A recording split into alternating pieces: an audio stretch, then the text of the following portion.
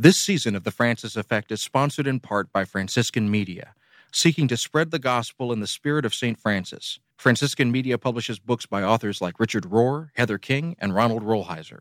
Get 25% off your first order in the store when you use the code FrancisFX, that's Francis, the letter F, and the letter X, at franciscanmedia.org. That's franciscanmedia.org. This season of The Francis Effect is brought to you by Liturgical Press in Collegeville, Minnesota.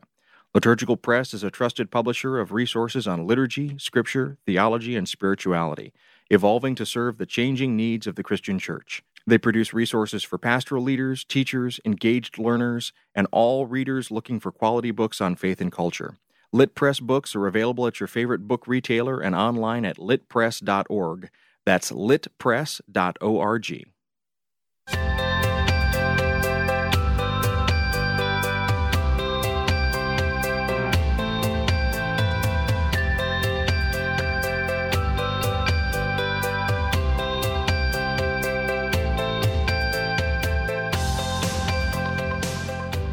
Hello and welcome to the Francis Effect podcast. My name is David Dalt. I host a radio show called Things Not Seen about culture and faith, and I'm an assistant professor of Christian spirituality at the Institute of Pastoral Studies at Loyola University, Chicago. I'm here with my friends Heidi Schlumpf and Father Dan Haran.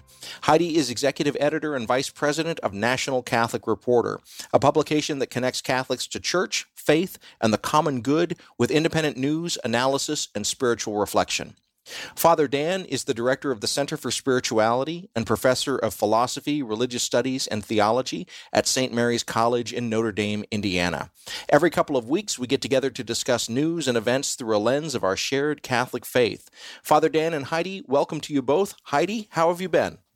I'm great. I should tell our listeners that we're recording earlier than usual. We're recording on Friday, March 10th, a full week in advance, in part because a couple of us had conflicts next week. And I know my conflict is that my daughter is getting confirmed next week on Tuesday evening, actually. And so we're going to have some family coming into town next week. So I'm very excited about that, and just a little hint that we're going to be talking about the Holy Spirit later in this episode, so there's a connection there for me. Also, next week, I'm going to be in Iowa, Davenport, Iowa, for a conference about the 10th anniversary of Pope Francis's papacy. So I'm really looking forward to that. Joshua McElwee, our news editor, is speaking there, as well as a number of other folks. So if you're around the Davenport, Iowa area next week, it'll be Friday when we come out. The conference will still be going on Thursday through Saturday. So come up and say hi to me. How about you, Dan? What do you have going on that might be a conflict? Well, we've got spring break here at the college. And so it is, as one of my colleagues just pointed out, the 1 week of the semester where faculty can actually take a breath for a minute. And so that's the major conflict on my end. But it's been a whirlwind, a positive whirlwind generally. Lots going on here at St. Mary's and in the Tri-Campus area. But I was also privileged the other week to be in Louisville, Kentucky. So listeners may recall that I was recording remotely from downtown Louisville before this event, a symposium on racism hosted by the Archdiocese of Louisville. It was a wonderful event that was hosted or sponsored by the Office for Multicultural Ministry. I was one of three speakers. Father John Judy, Sister Anita Baird were the other two. They're just extraordinary, where each of us gave a keynote. There was conversation among those gathered, and then we had a panel discussion that was really engaging at the end of the day, where folks who were gathered could ask us questions and post comments. It was amazing. There were more than 180 people that were there. It was for all day on a Wednesday, so you can't beat that. I mean, just really good work. I also heard from at least a half a dozen of folks, that 180, who are listeners of the podcast. So those of you who came up and, gave notes of gratitude and thanks, we send that right back to you. I promised you I would tell Heidi and David, and here you are in real time getting that confirmation. Thank you for listening. Thanks for the kind words and the support.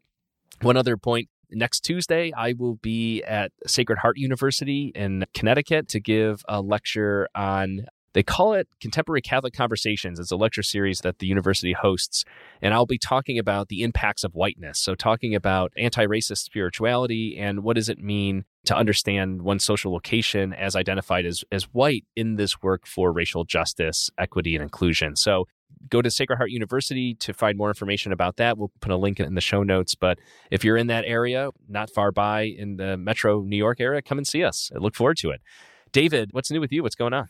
So this is my spring break that I'm currently on while we're recording. It's just ending. But the first part of spring break, the Loyola Office of Mission Integration put together a writing retreat for faculty. And so Monday through Wednesday, I was in the extreme northwest part of what we call Chicagoland. So it's outside of Chicago proper, but in the collar counties up in Woodstock, Illinois, at the Loyola University Environmental Campus, and had a wonderful, very productive time, got a chance to really get some good work done, but also it was just a chance to connect with some people at Loyola that I had never really gotten to know across the different disciplines. So it was time well spent on every front. I'm just really excited to be having ideas across these barriers, these silos that sometimes institutions can get. But also I'm excited for the fact that I actually, after a period of some writer's block, got back into my groove. And so I'm excited to be working on more projects, but I was also really glad to come home. I'll be honest with you. I mean, I was outside my routine. I don't sleep well while I'm there, but now that I'm back home, I'm feeling both the burst of energy that I got from having that writer's block thaw out, but also I can do it now in the comfort of my home. So I'm especially excited about that. And I mean, we still got the tail end of winter here in Chicago, so we had a little minor snow shower earlier this morning, and it's a beautiful cold day, my kind of weather, and so I'm feeling pretty good.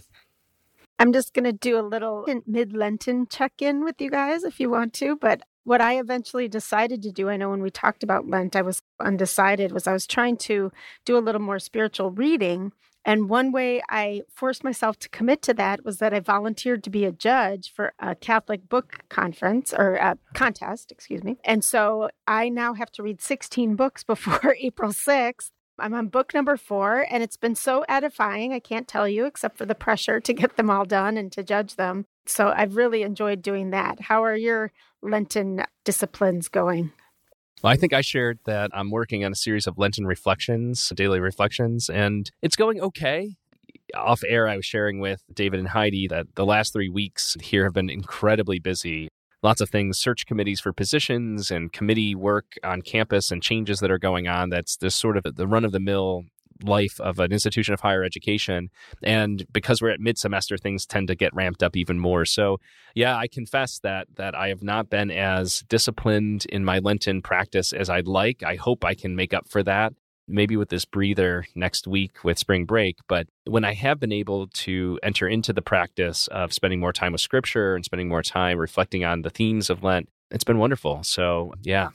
I saw somebody posted this online, something about that we need to remember that Lent and Advent are seasons of preparation. And so we don't need to get it right. It's a preparation for something else. So we don't need to judge whether we're doing it right or not, or doing it well. What about you, David? I'm continuing to try to subvert the patriarchy and the heterosexist normativity of our culture. And that is to me the best Catholic practice I can possibly be doing right now, is standing in solidarity with the poor, the vulnerable, and the unwanted. So in my thoughts, words, and deeds, that's where my soul is. Happy Lent, everybody. Awesome. I love it. Love it.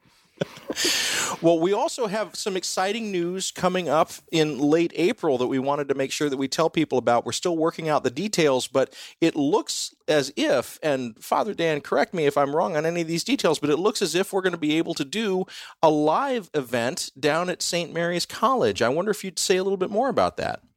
That's right. We're happy here at the Center for Spirituality to be hosting our first post-pandemic live Francis Effect podcast recording.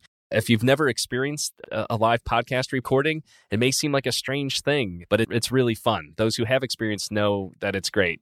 What it entails is the 3 of us will be live. That's the live part of it. We're not going to broadcast live, but we will do an episode like we do every 2 weeks that greet your ears when the episodes drop. You'll be in a live audience listening to us do what we do and see behind the scenes, see it in real time. And we also intend to have opportunities for questions and comments from the audience, and may have an opportunity in that to appear in a future episode as we respond to those questions, comments, and insights. So yeah, mark your calendar for the evening of Thursday, April 27th here in South Bend at St. Mary's College. More details to follow. But if you're in Chicago, southwestern Michigan, Indianapolis, or wherever you are and you want to come to the great South Bend area, come and see us. We'll be here. Well, coming up on the show today, we've got 3 topics. We're going to be talking about the Fox News defamation case brought by Dominion Voting Systems. We're going to be talking about the recent conflict among the bishops where there's some accusations of heresy being thrown around. And we're going to be talking a little bit more spiritually about the Holy Spirit and the Holy Spirit's role in our daily lives. So all that is coming up on the episode that you're listening to The Francis Effect. Please stay with us.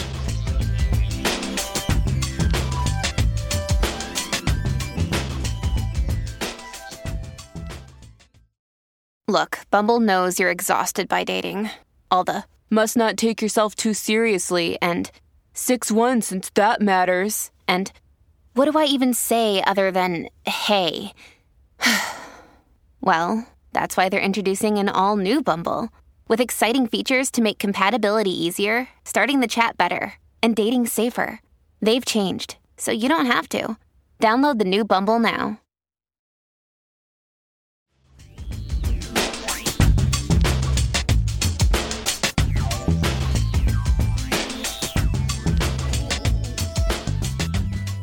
Welcome back to The Francis Effect. I'm Dan Horan, and I'm here with David Dalt and Heidi Schlump.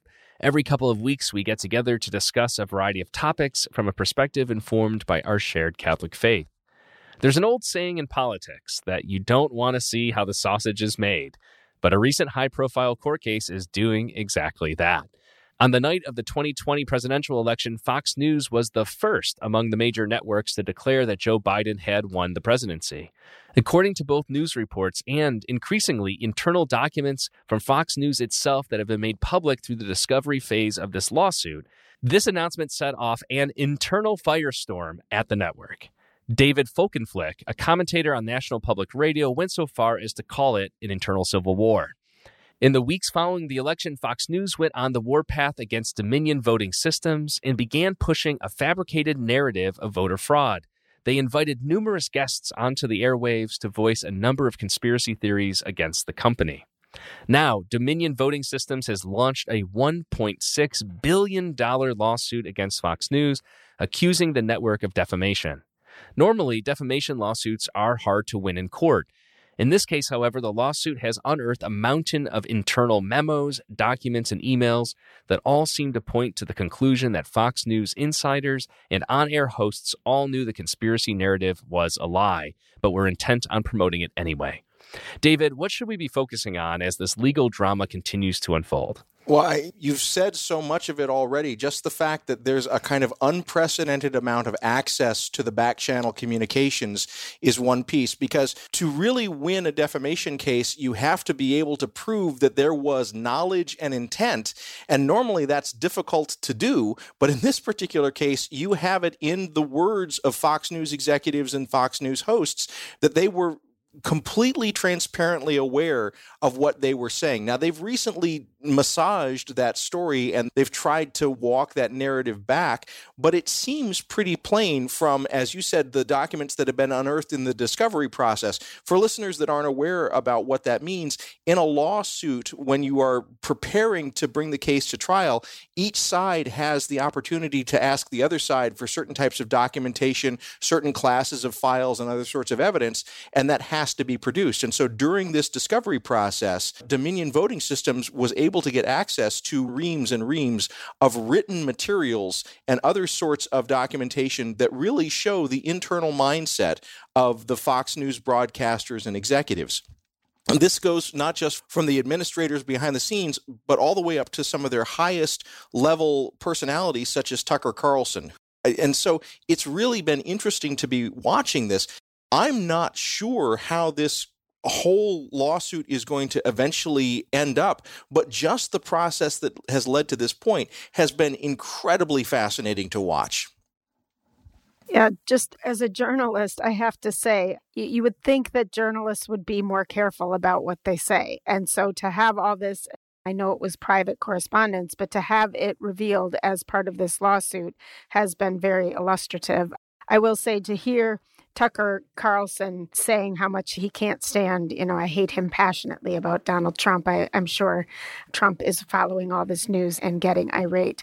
But on a more serious nature, it once again, and I'm using the phrase once again, because this is not a news flash, it indicates that Fox News is not doing journalism. They're doing political propaganda. And I think I was reading an article in the Post the other day about the takeaways from this. And one of the takeaways was that Fox is on the red team or something, that they're cheering for the red team. Well, you didn't need all this secret correspondence released from the Dominion lawsuit to know that. It's pretty obvious that they're taking a side and more concerned about, influencing things than reporting on them. And anyone who's still relying on Fox News for some sort of objective reporting about what's really going on in our country has no excuse after this. Well, and I think that's one thing to make sure that listeners are aware of, is that these documents demonstrate that in real time, as the announcements about the election were being broadcast, there was an immediate backlash, basically that they were hurting their own brand. And in the weeks that followed, they began to really adjust the message to try and recapture the viewers that they had turned off, basically, by speaking the truth. And that's when these accusatory narratives of voter fraud and these rallies against Dominion voting systems really sort of met their fever pitch. Yeah, I have a lot of thoughts about this, and everything you both have said reflects well, I think, my own experience and kind of reaction as we've learned more and more. On the lighter side, I think it was John Oliver on his weekly news program, largely news, partly satire, certainly more factually accurate than pretty much anything that's conveyed on the Fox News network. He's keen to make fun of the fact that Fox News is neither news nor is it about foxes, which you could understand. I'm a big fan of foxes. That's one of my favorite animals. When somebody asks, like, what's your favorite animal in an icebreaker? I'm a big fan of foxes. And so I would enjoy a cable network that just 24 hours a day gave us news about the animal fox. What's the latest with the foxes? Are they hibernating? What's the population rate of foxes? How's their unemployment going? What's happening in the woods? That kind of thing. Okay. Although I would love that. Maybe Animal Planet could spin off their own Fox News network. But the truth is, there's really little news. I mean, it really is. And this is something that the deposition of Rupert Murdoch unveiled, is that his one kind of very thin sense of defense is that, well, in the evening, we have these commentators. Commentators are protected. And as an opinion columnist myself, I mean, this is important because opinion is different from news as such. It's treated differently. Nevertheless, as David mentioned, to prove defamation requires you know what you're saying is wrong and that wrong statement harms another. And what we see in this evidence is that even, and that's not protected in opinion. You can't just say whatever you want as an evening talking head or as a columnist like myself. I can't just say whatever I want, especially if I know that it's factually incorrect and it's going to harm another.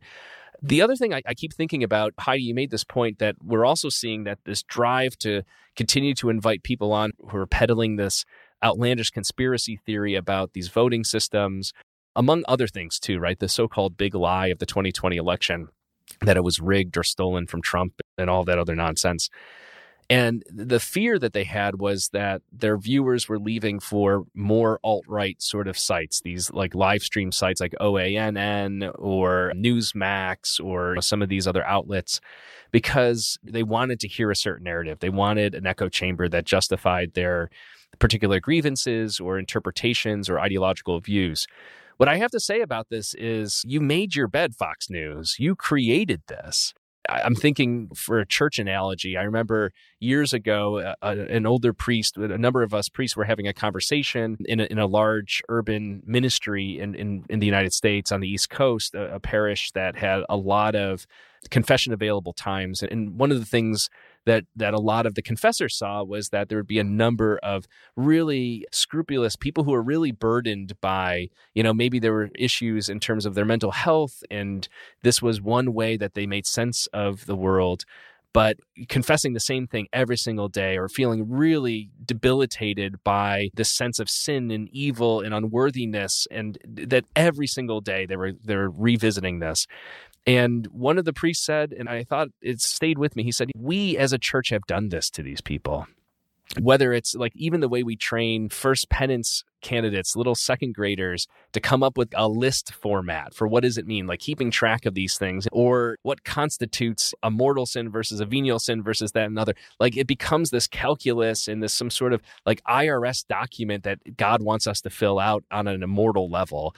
And that's not a direct one-for-one here, but I keep thinking about that because I'm like, Fox News has done this to their viewers when they became a propaganda machine because it was a feed to those who were looking for more of the same, to justify a worldview and to affirm a sort of interpretation of reality that was untrue. And then when they had to confront reality for once as a news network, these viewers weren't having any of it because there was nothing then to distinguish Fox from CNN or somebody else like the New York Times. That's really unfortunate. So there's a lot to look at here.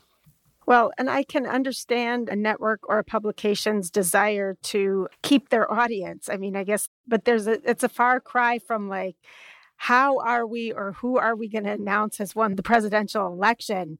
Is you can't like just change reality and the truth to keep your audience. And I just think you're right, Dan, that they are the ones who perfected, or maybe not the first, but certainly a network that throughout their whole history has been doing this dance with the truth as a way of posing as a news network. And we have, outlets like that in the church, too, that are doing the same thing. That's why an organization that does journalism like NCR stands out. But it makes it very difficult for citizens who are trying to get basic information. And it is concerning. I mean, I think what we've seen in the last 2 elections with concerns about, the big lie or the reporting of the big lie is that this is really seriously affecting our ability to be a democracy if we don't have basic information and truth. I want to draw a weird parallel here. Back when broadcasting... Weirder than confession? Well, I'm going to build off of actually that in a little bit, because back when the public airwaves, both radio and television, were made available to companies like Fox, there was a fiduciary responsibility. They had a certain civic obligation to program the news and to program other things that were more politically neutral in order that the public could be informed by these basically mass information outlet machines. Over time, we have seen that these various networks have clawed back away from that civic responsibility, and now they basically park on these pieces of broadcast real estate for their profit and for their own interests and for the building of their own little fiefdoms of audiences. Now, the weird parallel I want to draw is churches are nonprofit organizations, and they are allowed to be nonprofits precisely because we believed back when the country was founded that they had a civic good that they did in the public sphere, but in return for the tax breaks that they get, they had a civic responsibility to actually do that good. But as we see churches and parachurch organizations becoming more and more politically active and more camping on fiefdoms in the public sphere to try and build up their own audiences and to participate, if you will, in the kind of control of certain outcomes and not others, we can ask the same question of these large entities. Are they still fulfilling their civic fiduciary responsibility that we initially granted them, whatever kind of leeway that we granted them, either to use the airwaves or to act in nonprofit manners? I think that's a live question. And I think that moments like Fox really begin to push that question to the critical point. Nobody can stop a conversation like I can. No, I don't know if it's stop. It's just like mic drop. Yeah. I think we're going to see as this lawsuit continues that I think Fox is in some trouble. If not, from governmental regulatory agencies, they're going to be in trouble financially if they end up losing this lawsuit and have to pay a significant amount of money. I don't know how much all these revelations are really affecting their brand or their credibility. I mean, for many of us who are reading this and being appalled by it, we already knew this about Fox, but I can only hope that with some fresh, some sunlight on these things, that it will bring some attention to what's going on there and at other news outlets. So I think we'll be following this legal proceedings as they go on and have more to comment on in the future. But for now, you're listening to The Francis Effect, and we'll be back with our next topic shortly.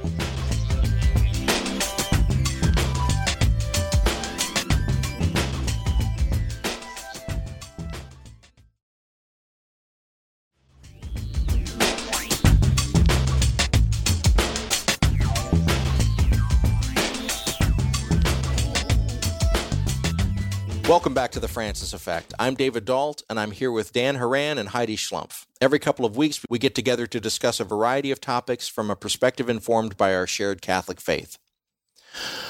In our last episode, we mentioned briefly the breaking news of one bishop seemingly accusing another of heresy, and we'd like to explore that a bit more in this episode. Some background. In an essay published on February 28th in the magazine First Things, Bishop Thomas Paprocki of Springfield, Illinois, appears to accuse several cardinals of heresy. Although Paprocki doesn't mention them by name in the essay, he does quote directly from an article written by Cardinal Robert McElroy of San Diego, in which the cardinal calls for more inclusion of women, LGBTQ+ people, and divorced and remarried Catholics. McElroy critiques, quote, a theology of Eucharistic coherence that multiplies barriers to the grace and gift of the Eucharist, unquote. Paprocki says in his essay that until recently, it would have been, quote, hard to imagine any successor of the apostles making such heterodox statements, unquote. Paprocki also mentions a cardinal who has stated publicly that homosexual acts are not sinful and that same-sex unions should be blessed. He later told a Catholic blog that this refers to, quote, some European cardinals, unquote. As we are recording this on Friday, March 10th, bishops at a meeting of the German Synodal Way voted to approve church blessings of same-sex couples.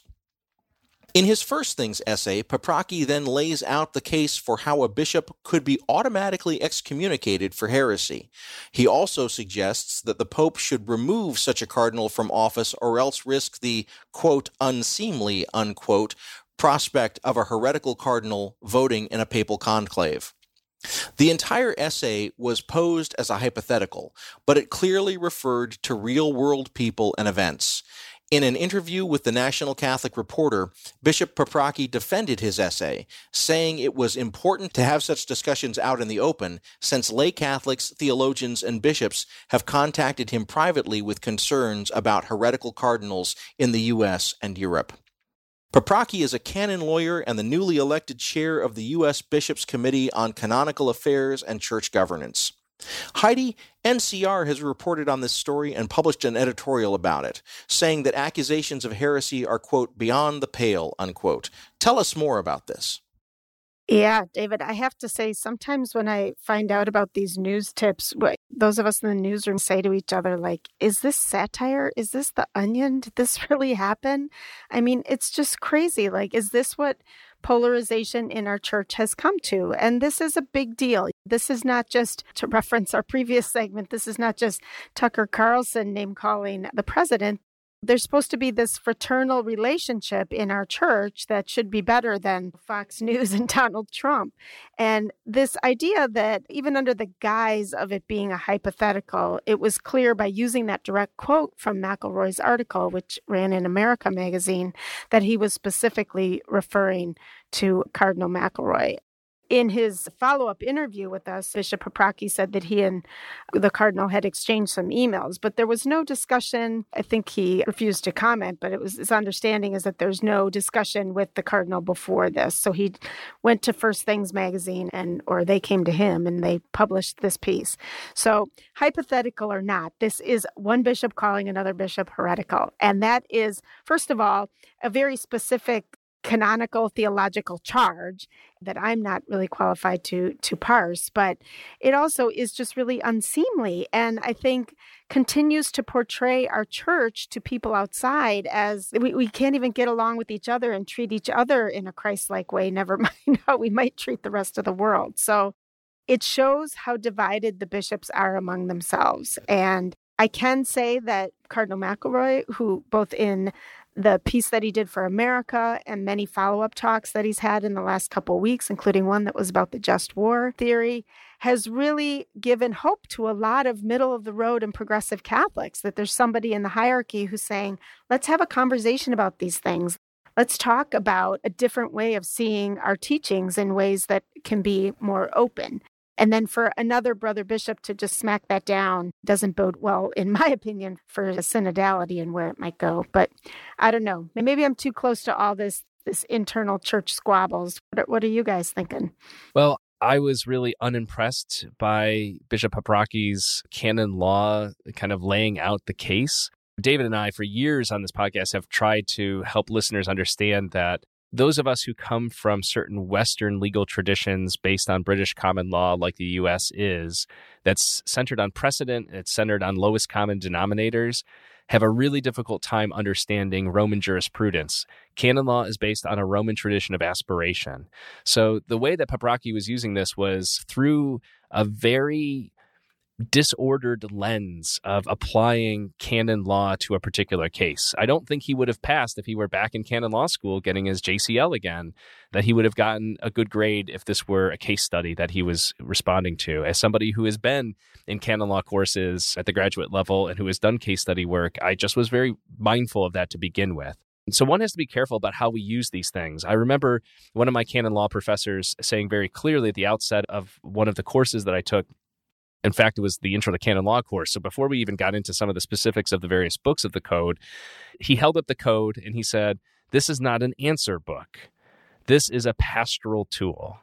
He said, that's the lens through which we need to understand this. This is the way in which the Code of Canon Law has developed over the course of church history. This is what the updating in 1983 and then the subsequent revisions have suggested, that this is not meant to burden people. Jesus makes that point time and time again about religious leaders putting unnecessary burdens on others without lifting a finger to help them.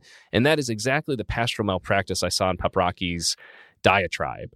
I think another thing is it's bad theology. You mentioned this, Heidi, that heresy is a very serious thing to throw around, and it's something that requires a number of factors that are not present. And heresy requires also an analysis that is systematically theological. Canon law talks about certain conditions and certain impositions, right? Certain kind of penalties that arise, some of them inherent to positions and schismatic views and that sort of thing that persist in an individual member of the faithful that would lead to something being identified as heresy. However, one can't just declare that on their own, not even a bishop. And at least the argument that he laid out was insufficient. The last thing I just want to highlight was bad ecclesiology. The Catholic Church is a communion of communions. And you're right to say that the bishops are not playing well with one another. And it is not Fox News, though a lot of them act like it is. They're defending sort of party politics, both literally in terms of certain U.S. political parties, but more importantly, sort of ecclesiastical ideological politics. There are camps within camps of the USCCB, and it's a scandal. It's an embarrassment. It's a shame. The fact that a bishop in Springfield, Illinois, is not in communion with a brother bishop in the same country is scandalous. But I would say this is not surprising coming from a bishops' conference, some of whose members have been out of communion with the Bishop of Rome, which makes them, by definition, the same sort of structure that Paprocki was introducing, makes them schismatics. They are breaking with the Bishop of Rome. They are not an ordinary in communion with the Bishop of Rome and their brother bishops. That's a problem. Well, and I want to pick up on something that I've talked about before on this program, and it's this sort of theory that I have of what we might call the soft magisterium, where there are actual canonical ways, as we've discussed just now in this conversation, for heresy to be brought. And there are certain requirements. It has to be in writing. There has to be evidence. There's a whole process there. But a lot of times what we see happen is the bishops short-circuiting the process in order to exercise some kind of power without being beholden to the responsibilities of canon law. And that always raises flags for me. But in one particular point, it really raised a flag for me, and I want to circle back to it. It's this moment when Paprocki says, but what if what I'm trying to do is avoid the possibility of a papal conclave with heretical bishops? And for those that have been around any kind of ultra-traditionalist or even sedevacantist kind of people, you know that there's already conspiracy theories that maybe Pope Francis isn't a legitimate pope. Maybe Pope Benedict was the last legitimate pope. And in some cases, it gets so wild to say not even Pope John Paul II was a legitimate pope, but we haven't had a legitimate pope since Vatican II. Like, as soon as you're starting to have these kinds of conversations, you're basically in a land where we're not talking about a Catholic church anymore. We're talking about a balkanized church. This should concern all members of the faithful, regardless of where you find yourself planting your political flag. Well, in this notion of soft magisterium, David, I thought you might go in another direction and emphasize what you've talked about in the past as well about this choose your own bishop. It's like the choose your own adventure. And it's what great theologians like Tony Gazzeba and Vince Miller and others have talked about in terms of a digital magisterium, which is, Bishop Habraki has episcopal authority only within the boundaries of the Church of Springfield. Absolutely nowhere else. Absolutely zero. He has no episcopal authority anywhere else. And yet the audacity of somebody in a relatively small diocese in downstate Illinois to level these kinds of accusations against a cardinal of the Catholic Church, I mean, no sense of humility, no lack of arrogance, no lack of delusion. I think that's also something that's really important to emphasize, as obvious as it seems. And not just one cardinal, like cardinals in another country too. So he's referring point. to Europe. I mean, I understand the technicality of that, but I feel like that cat is out of the bag. I mean, I think even before there was digital media, there were bishops through columns and publications, including ours, who were speaking to people outside of their diocese. I think of like Bishop Gumbleton, longtime columnist at NCR. I guess one thing that I would just add, and this may or may not be related because I don't know how the timing of this all worked out when he wrote the piece or how long it had been in the works for First Things.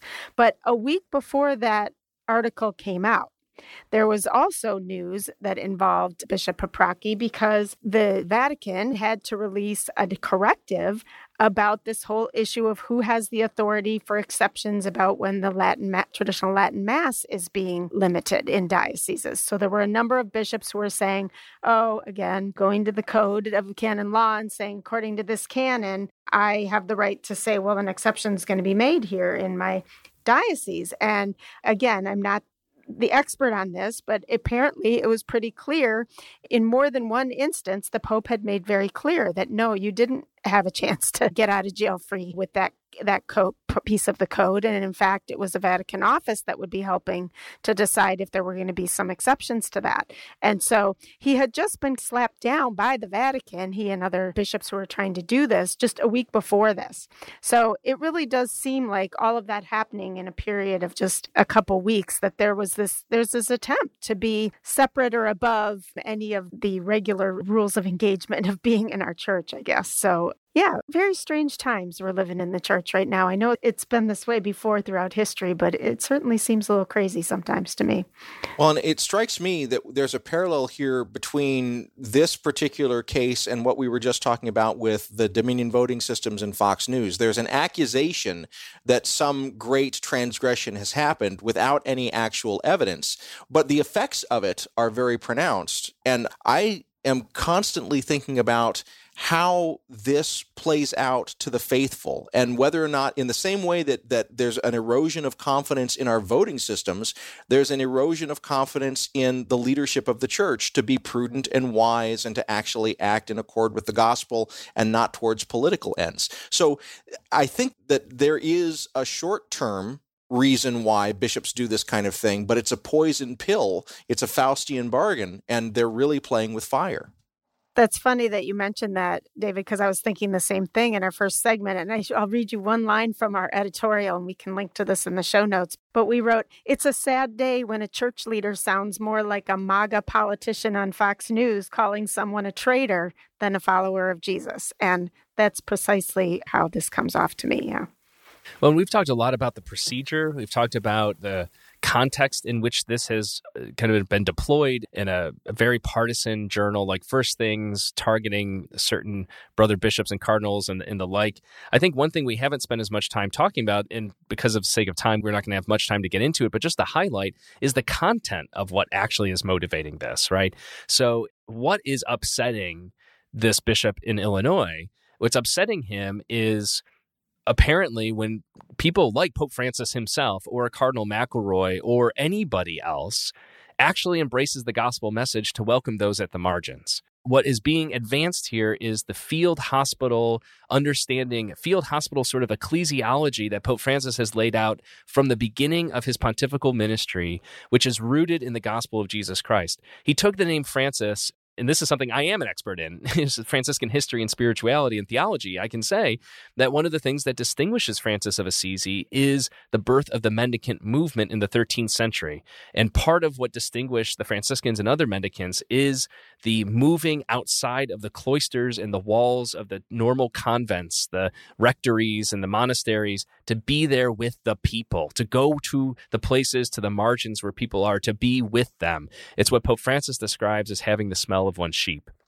When I hear this sort of stuff, getting so upset about not having an esoteric, antiquated experience of liturgy that I understand is meaningful to some, but to the vast majority of contemporary Christians is not, to hear somebody who is upset that a cardinal or the Pope himself will extend, as Jesus himself would and does at many points in analogous ways in the gospel, a hand of welcome and warmth and acceptance to those who are in marginal identities, whether that's sexuality or gender or social location or race or ethnicity or what have you, their marriage status, their immigration status. It is a scandal. It is a scandal on a stumbling block to faith to have people like this who claim to be ministers in the church. That is Paprocki's claim to vocation.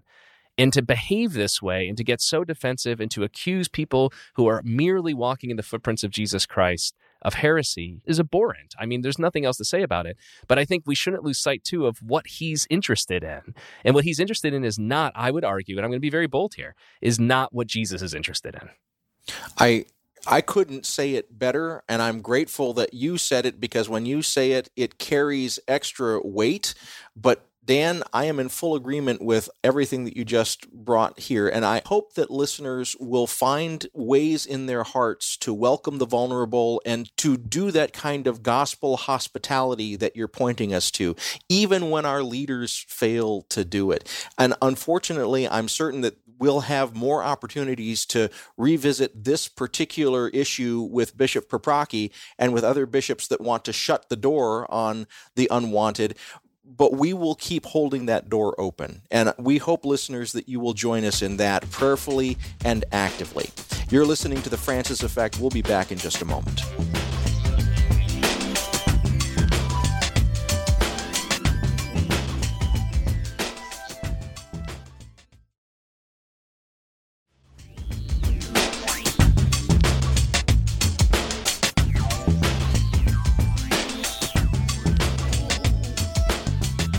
Welcome back to The Francis Effect. I'm Heidi Schlumpf, and I'm here with David Dalt and Dan Horan. Every couple of weeks, we get together to discuss a variety of topics from a perspective informed by our shared Catholic faith.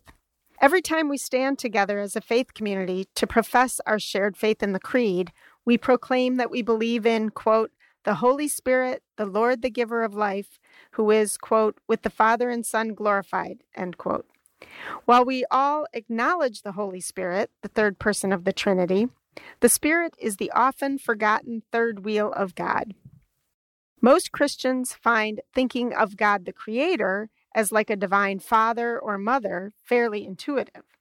Likewise, that the second person of the Trinity was incarnate and became a human person in Jesus of Nazareth makes the eternal Word very easy to picture and relate to.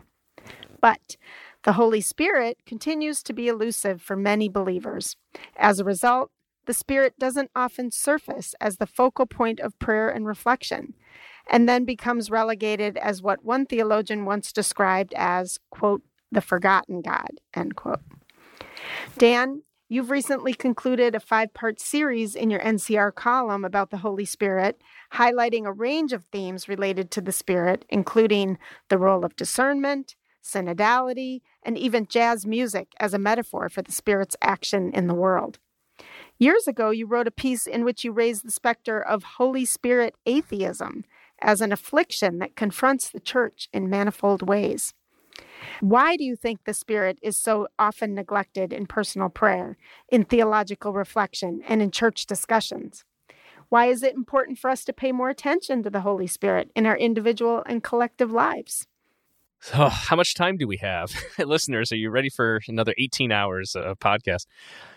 I mean, I think it can all be distilled down, these questions about why does the Holy Spirit come across as the third wheel, the forgotten God, and so forth.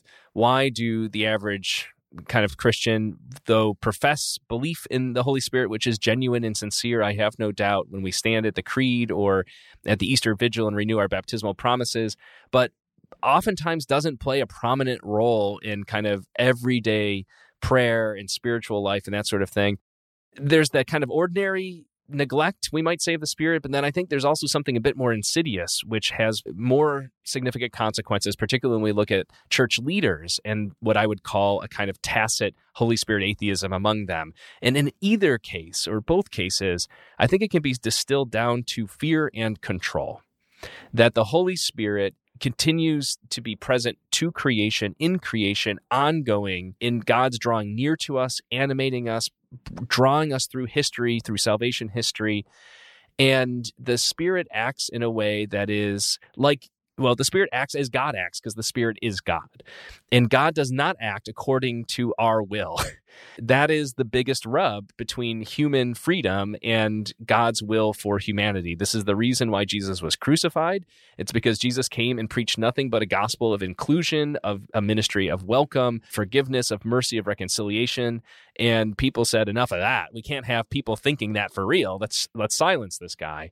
So therefore, the Spirit, who doesn't manifest herself in the form of a human through the incarnation, Jesus of Nazareth, Jesus the Christ, it's even easier for many people to kind of push God as Spirit away. And that's because we're afraid of where the Spirit might lead us. That's tied to discernment. I think a lot of people don't want to surrender control. There's a false sense of control. I see this especially with those who are entrusted with leadership in the church and other institutions. We think it's all about us. Instead, we forget that the Holy Spirit is the one who's really driving the cart, right? Driving the ship, as it were. I'm reminded of St. Francis of Assisi, who is remembered to have said on a number of occasions that the true minister general, the true general superior of the order of friars minor, of the Franciscans, is the Holy Spirit. And that anybody who's in that position is one who needs to be attuned to the Spirit. And I think there's another thing, too, which is the Spirit moves in ways that are unpredictable, again, that buck up against our desire to be in control, a false desire that we have, or a false delusion that we could ever be in control. And I like to think of it sometimes, David, you said off air that we talk about moving from a spirit of agnosticism or atheism to a spirit of anarchy. And I love that because to many people who are fearful, who desire to maintain control, they see the Spirit's action as anarchic, right? As disturbing, as threatening. But I would argue that what seems like anarchy to some people is perhaps seen as a creative renewal in the world by God. And that's where I think we should begin. Well, and I thank you for that gesture towards me, and now I want to make a gesture back to you. One of my favorite of this 5 series of columns that you did was from a few weeks back where you were talking about synodality. Longtime listeners know that's a topic that is of endless fascination to me. But I really liked what you did because you likened the kind of Holy Spirit push into synodality. Some people would interpret that as the bad kind of desert, and not the kind of generative kind of desert or liminal space, but rather as a kind of barren place where only death for the church will occur. And I really like how you played with that image of the people that are scared to go into the desert with Jesus. And I wonder, as you're thinking about the ways in which we think about the Holy Spirit, one thing that strikes me again and again is, just as you have said, unlike the Father, unlike the Son, we have a lack of metaphors sometimes for what the Spirit does and what the Spirit is all about in our lives. The Spirit is that thing that brings and continues to teach us and continues to guide us into new life and into life in abundance in Jesus' absence. Now, as I'm saying all this stuff, I want to make sure that I'm understanding it correctly as a layperson. Am I right to put that amount of weight into the Holy Spirit, or would you say it in a different way? Yeah, I would say it's a beginning. I think the weight's actually greater. So if you look at, for instance, our liturgies, it's the epiclesis, it's the calling down of the Holy Spirit in the celebration of the Eucharist that is transformative. It is in baptism, it's baptism in the Spirit, right? It's the triune formula for sure. But as Jesus says in his own earthly ministry, captured in the Gospels, or maybe it was John the Baptist, pardon me, at Jesus' baptism, I baptize you with water, but he who comes after me with fire and the Spirit. Jesus who sends the Spirit as the paraclete, the helper, the guider, the one that we can lean on and rely on. The Holy Spirit is, as Lumen Gentium says, that which bonds all the baptized together. And I love this line. It's adopted as well in Eucharistic Prayer 3. The line is, the Holy Spirit unites all those baptized scattered as they are throughout the world. I love that phrase, scattered as they are throughout the world. There's a beauty to that. And that's part of, as you say, David, there is a lack of metaphors. I think, not to make fun of people who appreciate a dove or bird image or a disembodied flame somewhere with no fuel, which is always curious for physicists out there. But for me, as somebody who is a pretty mediocre musician, but who loves jazz music, especially live, and David, you're a musician, I know this about you as well, it's one thing to play an instrument or to sing by oneself, and that's fun and that's great. It's something magical, to use a kind of a secular kind of language, when you play music with others. There's a reason why people go to the orchestra to hear a performance and not how it's different than just putting in the CD or playing Spotify. And what is it that brings all those people together? So the Holy Spirit is what brings people together. It is what's between the spaces. It's what allows for creativity and originality and newness. And we see that in the Psalms, like Psalm 104, send your Spirit to renew the face of the earth. It's not about the same old and repetition. It's about a God who is life-giving, as we pray in the Creed, the giver of life. The Spirit is the one who is in charge. The question I have for many of us is, do we listen or do we close that out? And that's where that atheism comes in. Well, I just want to build on that image that you just said about music and jazz. When I played in the Atlanta music scene, we had a saying that we would pass around, because oftentimes you're not up on stage playing alone, but you're with other musicians in a round robin sort of thing where you're all kind of playing together, but you don't play together on a regular basis. And what we used to say to each other is, you can play any note you want as long as it's the right one. And what we meant by that was, if you're listening and if you're in the moment, you are at liberty to do whatever you like, because it shows that you are part of the kind of blossoming, organic, generative thing that's happening. And when I hear you talking about the Holy Spirit and our interaction with it, that's the image that I have. It invites us to join in with whatever note we want, as long as we're demonstrating that we're listening and we're willing to play along. So I'm really loving where this conversation is going. I'm learning a lot. Well, and I'm thinking, like, what does it say about me that actually the third person of the Trinity is the one that speaks to me the most? So I don't know. I'm not a musician, but maybe do have anarchist tendencies. So maybe that's it. But I guess for me, and it's not that Jesus Christ is a historical person who is God and God the Creator don't speak to me, but the Holy Spirit is the one who's evidence in my everyday life. So that's, to me, even more concrete than someone who lived and died 2,000 some years ago, even though his presence is still real to me in other ways, or to a creator God that I haven't, met on this earth really, except through God's creation. So I think the idea for a lack of metaphors is actually a plus for me, because there's that, as you mentioned in your column, Dan, that potential for female images or metaphors. But again, it's the concreteness of experiencing the Spirit's work in my own life, in the life of people I know, and seeing God's presence in the world through the Spirit's moving. I grew up in a church that very much emphasized Pentecost as the big celebration. Easter was obviously the main one, but Pentecost was a close second. I was never involved in charismatic groups per se, but kind of spirituality speaks to me in some ways.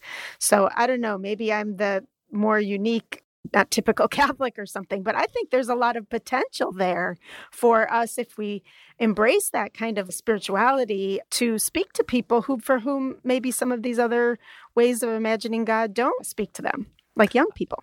Yeah, I love that. I was thinking about that as well. And people who've read my writings or have heard me speak before know that I am not at all pessimistic about Generation Z. I think folks, the age of both of your kids, they have a lot to teach us. And you know this probably better than I do. It's probably frustrating too at times as a parent, in a way that it isn't for me as an educator or as a pastoral minister. To your point, Heidi, I think I used to think, like a lot of people, maybe 20 years ago, that this expression that really became popular in the 90s, spiritual but not religious, was somehow a bad thing, right? There was this rise in institutional disaffiliation. We can think of Robert Putnam's famous book, Bowling Alone. So there was a secular social aspect to this. I think it's only gotten, in some ways, heightened by advances in social media technology and that kind of thing. Nevertheless, something that I see in young people and not so young people alike, regardless of their affiliation with the religious institution, they are people of conviction. If they are people of humanism, like a humanistic openness to the other, there is an awareness of what you're describing. There's an awareness of the creativity of what we as Christian believers might call the Holy Spirit, that I'm comfortable as a scholar of spirituality talking at times as the more than. When you realize that we are more than the sum of our parts, or there's more than meets the eye, or when you're sitting there in an Irish session at a pub and you hear these musicians in the round robin way that David's talking about, or you go to a jazz performance, or you're jamming in the garage with some friends musically, that is the more than. What is resulting in that sound is more than the sum of your individual presences and skills and musical actions. But I also think it's true that there's a more than in the church that has been suppressed. I think sometimes it's conscious, and I think sometimes it's more tacit or implied. And what I'm talking about is the church's doctrine of the sensus fidelium, which is the sense of the faithful, and the condition of the possibility of the sense of the faithful, which is known as sensus fide. Those terms get confused sometimes because they sound similar and they have similar roots. But I hope I'm not boring people with a little theology lecture here. But sensus fide means the sense of faith. It is a capacity. It is like our capacity to hear or to see or to smell or to taste. Every baptized Christian has a sensus fide, the capacity to be aware of God's revelation, to perceive it, to recognize it. And it is that capacity in all of us, the faithful, to recognize the Spirit in the world. And so, Heidi, to your point, I would say you might have a very well tuned up sensus fide, which is wonderful, right? And then the sensus fidelium is the collective. It's the jam session of all of us with the sensus fide, attuned to the Spirit's calling and guidance and inspiration, receiving, as it were, God's gift of self, God's self-communication as Spirit. And so there's a role that the whole faithful play in the development of doctrine, for instance, in the life of the church, in pastoral outreach and concern and so forth. So I think that there are so many layers in which a more robust pneumatology, that's just the technical jargon in theology to talk about studying the Holy Spirit. I think we suffer because of the lack of that. Some of it, I think, is rooted, as I mentioned, in fear and the need for control. But some of it, I think, is just missed opportunities of connecting with young people and people who are disaffiliated. I think of connecting what is inherently part of our identity as Christian believers through baptism, that we are already united to one another in the Spirit. We just pretend like we're not. So we've joked earlier in the conversation about moving from Holy Spirit atheism or agnosticism to Holy Spirit anarchy. And then, Heidi, you were saying maybe the lack of metaphors is a good thing because maybe not naming it too much really leaves things open. As we were having all of that discussion, I thought a lot about my first philosophy teacher, a guy by the name of Rick Roderick at Duke University. And this class that I took with him literally changed my life and my intellectual trajectory. But towards the end, after he had walked us patiently through the sort of development of the history of Western philosophy, he began to look towards the future. And he said, I can't tell you what the next thing looks like, but the word that I have for it is anarchy, because to us, that's the only word that we have that doesn't talk about a kind of determined future or a kind of set future, but rather something that is open and is still being built from the bottom up. And that's what I'm hearing in this conversation. When we're talking about Holy Spirit anarchy, we're not talking about chaos, but instead we're talking about, just as you were saying, Dan, really listening to the spirit of and the voices of the people who are on the margins, the people that we encounter every day, not necessarily the leadership, but rather the people that are really trying to find God and God's love in their daily lives. And so I'm very excited by what the possibilities are, even if I can't name what's next and we have to call it something like anarchy. Well, and I think you're hitting the nail on the head, tapping into that fear, right? People hear anarchy, they get scared. what the term anarchy suggests as well is we can't be in control of everything. And that's the thing, is we are not actually in control. And so when we come to accept that, the question is, well, who is in control, right? If we recognize that God's presence draws near to us, St. Augustine says God is the one closer to us than we are to ourselves. That's an act of the Spirit. And I just want to go back to sacred anarchy is at the core of our Christian and our Jewish siblings' tradition. It goes back to Genesis 1. In the beginning, when God created the heavens and the earth, there was the tohu vabohu in Hebrew, the disorder, the chaos, the anarchy. And it was the ruach Elohim, the breath, the Spirit of God that draws near to that chaos, brings order, brings sensibility, brings a future that is not able to be forecasted. And in God's working with that chaos, that anarchy, then all of a sudden, evening came and morning followed. Evening came and morning followed. Well, it's funny. The three of us at least have so much enthusiasm to talk about this. We should do topics like this more often. I guess to elaborate on what I said before, too, is like it dawns on me that the Holy Spirit is the way I experience God, like working through other people and through me, too. So it's this experience of God in people. And I'm not equating people to God. I'm just saying that God works through people. So like when I've had hard times in my life and people have been there and literally saved me, that's God working through them. And the God that I think of is not God the Father or Jesus Christ, but the Holy Spirit. So it's very tangible for me and very positive. And so to me seems like maybe we've discovered that this key or something about how we can help move the church forward. I do know that another way that the Holy Spirit has been discussed a lot recently is with this whole idea of synodality in the church, and that the Spirit is guiding it, and that it's really the Holy Spirit, and we need to trust the Holy Spirit. And so maybe there's some connection there with synodality and a rise to this third person in the Trinity because of Dan's 5 columns is now going to become like the God. They're going to be doing columns 1,000 years from now about how there's too much emphasis on the third person of the Trinity. Well, yeah. As a note to the future columnist who has that problem, I envy you. That's great. I mean, the thing I would say is about synodality, I think that's exactly right. And maybe just to dovetail to our previous segment about Bishop Paprocki and he's a man that's very afraid. I mean, that would be my assessment. To operate the way he has in public settings and these kind of internal debates, they're debates too kind. These attacks and accusations leveled against brother bishops and cardinals and even the Pope himself.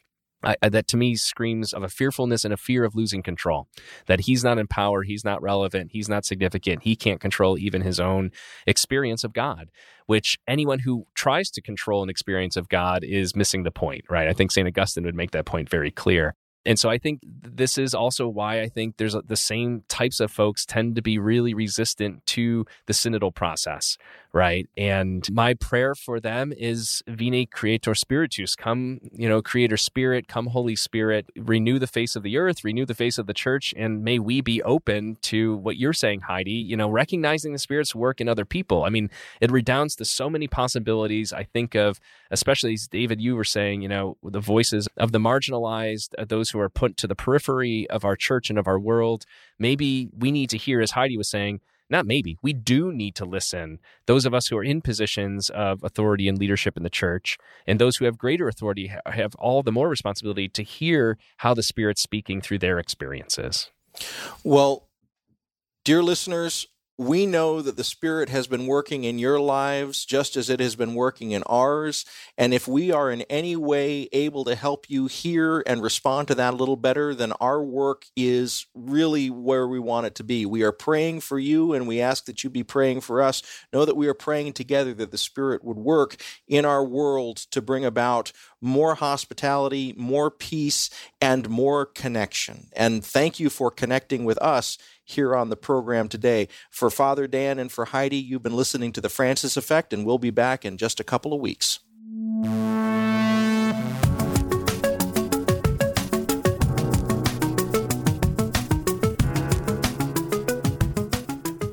The Francis Effect is produced by Sandberg Media, LLC, and is recorded remotely in Chicago, Illinois, and South Bend, Indiana. It's edited by me at the William Adams Studios in Hyde Park on Chicago's beautiful South Side. The opinions of this program are our own and do not reflect the positions of any organizations with which we may be affiliated. We want to give a shout out to the Salt and Light Catholic Media Foundation. They are not affiliated with our program, but they did give us their kind permission to use the name The Francis Effect, and we appreciate it very much. Please check out their good work at slmedia.org. This show is made possible in part by our Patreon supporters, and if you'd like to join them, please go to patreon.com/FrancisFXPod. We appreciate it very much. Please follow us on Twitter and Facebook. Both of those are at FrancisFXPod, and our website is also FrancisFXPod.com. Please tell your friends about the show, and if you're here for the first time, we have seasons and seasons of episodes that you can go back to and listen to for your heart's content. We're so glad that you're here. Heidi and Father Daniel and I will be back in about 2 weeks. We're looking forward to being with you then. Thank you again for listening.